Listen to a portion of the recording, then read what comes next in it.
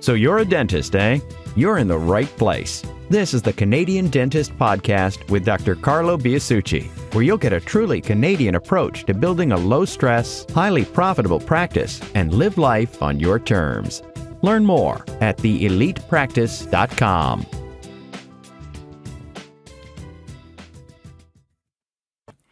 You need to take the time to select people with the propensity to be excellent, and I will show you how to do this shortly.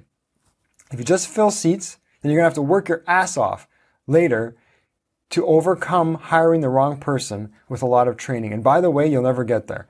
Most of you have had this experience by now. You hire the first person you find because you're in a jam, and you train and train and train, and you just can't fix it. It's like, putting lipstick on a pig, right? It's still a pig. And I'm being really blunt here, but I'm just trying to make the point. It doesn't matter what you do. If you have a person who just can't do the job, they're never going to do the job. It doesn't matter how much you try to drill into their head. And you've had this experience. I know you have. I'm going to show you shortly why that is. So sometimes, even with the right tools and training, certain people are just not going to fit with your culture. And if you let them stay, they will poison the culture. They will cost you in many, many ways. Okay? You've seen this. You let that person stick around too long, and they're going to take down 1, 2, 3, 4 other people, and even maybe your whole team if they stay long enough. So, okay, we have an entire hiring process that we teach. I'm not going to get into that, but I'm going to give you just a couple of pieces of it today. First, you hire for attitude. Not because you like the person at the interview, not because, they have a great resume. You hire for attitude. You're just looking for attitude. Do they have people skills? Then you will train for skill, for the actual technical skill. Talk about your culture during the hiring process, okay? People need to know what your culture is, what your expectations are, what you stand for, what your reason why is, because people who resonate with that are going to be the ones who can exhibit your desired behaviors.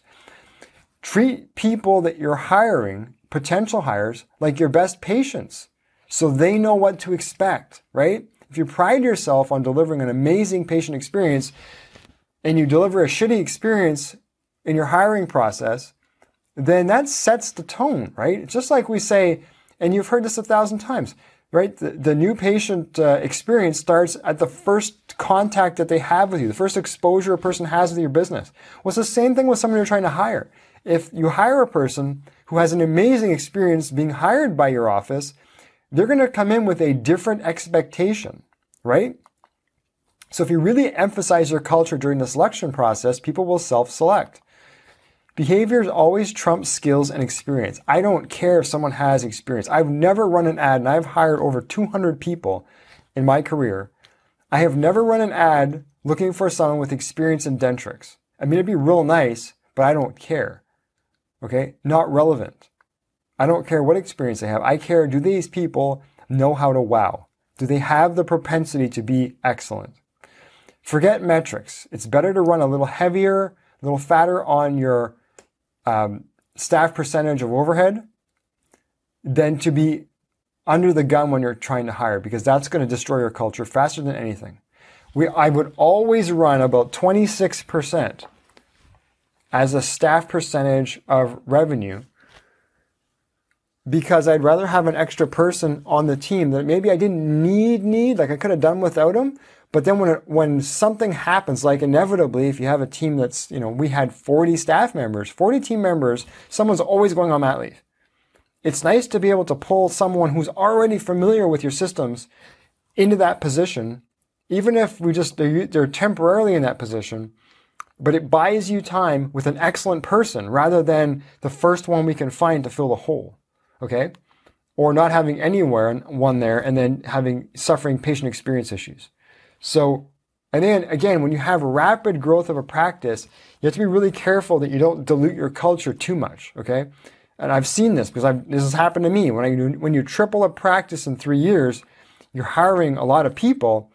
If you don't take the time to be really careful in your selection process, and I got this wrong the first time, I'll be perfectly honest, but the second time we had a rapid growth, a rapid expansion of our team, we knew this going in. We took the time to hire the right people. And that was a game changer in terms of how quickly we were able to grow the whole business.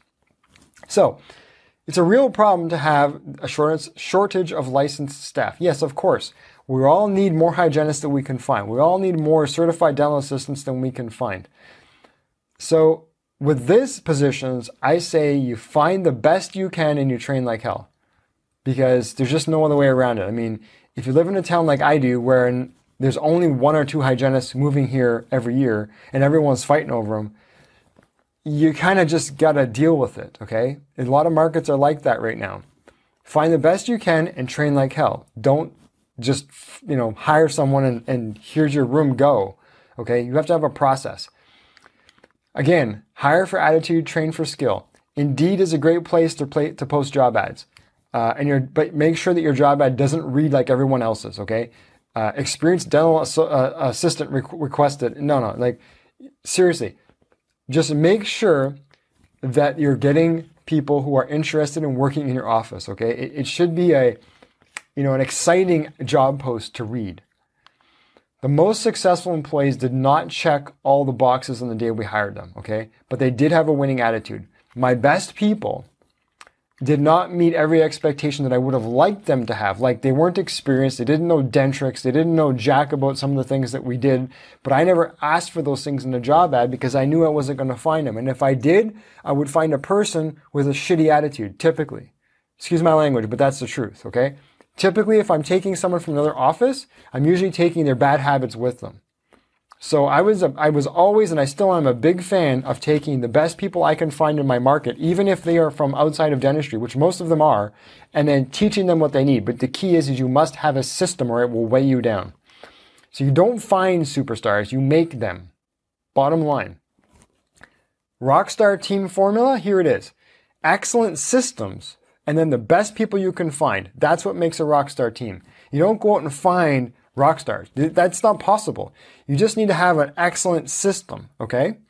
And then you hire the best people you can find based on attitude and capability and propensity to be excellent, and you make an amazing team out of it. You have to take all applicants and screen them. Here's the key part now. Resumes are just BS, okay? They are only PR'd versions of the reality about that person, okay? If I'm going to sit there and write a resume about myself, am I going to embellish a little? Am I going to make myself look good, or am I going to make myself look bad? Okay? Obviously, it's biased, so you can't rely on the resume. This is the key. OneScore. OneScore is the assessment that we use for every hire, every single one. OneScore will give you a ranking of all of the people who applied for a position. You can choose the top 3 results and interview only those. Resumes get only a quick glance, literally, like a skim, only if you need specific certifications. Like, I got to make sure this person has a dental hygiene degree. Then I'll look at the resume just to confirm that. But otherwise, we don't even read the resumes, okay? I don't call references. I don't care. I care about the OneScore. So what's the OneScore? OneScore is by Wonderlic. You've heard of Wonderlic, I'm sure. Personality assessment. So OneScore measures cognitive ability, motivation, and personality. Here's how it puts together a very clean report. It just tells you this person has a cognitive ability of whatever, a motivation of whatever, and a personality of whatever the numbers are.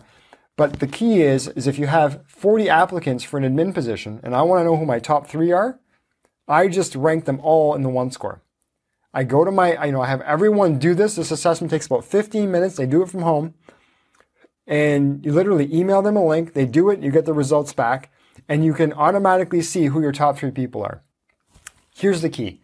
If a person has a low cognitive ability, it doesn't matter how much you put in their brain. If you put it in one ear, it's going to fall out the other at some point. They have a limited capacity. Dental offices are fast-moving, high-paced, like a lot of data needs to be processed. There's a lot of systems to learn. There's a lot of stuff going on, okay? It's like, going from a Prius to an F1 race car, okay? You just can't throw someone in that environment and expect they're going to be successful if they don't have the processing capacity to do it, okay? So the cognitive ability has to be strong. If their overall OneScore is not above 62, I don't even interview them. We don't even look at them. They're just out. Okay? I pick the top 3 and we go. Here's the key about OneScore. A great OneScore does not guarantee an awesome hire, because really good people just may not be a fit for your team, okay? That's possible. But a bad one score, low, always guarantees a bad hire. So the opposite is always true. So a high one score doesn't guarantee they're going to be an awesome employee, although if they stick and they're a culture fit, they will be. But the low score doesn't matter even if they're a culture fit. They're just not going to be able to do the job. You're going to bang your head off the wall saying, this person is so nice, they're great, I love them, but they're stupid. Okay, you won't say that maybe, but you're going to think it because I've been training them, they don't get it. This is why. Thank you for listening to this episode of the Canadian Dentist Podcast. If you want to know how Dr. Biasucci tripled his practice in 3 years and cut his work week in half, request your free information kit at theelitepractice.com.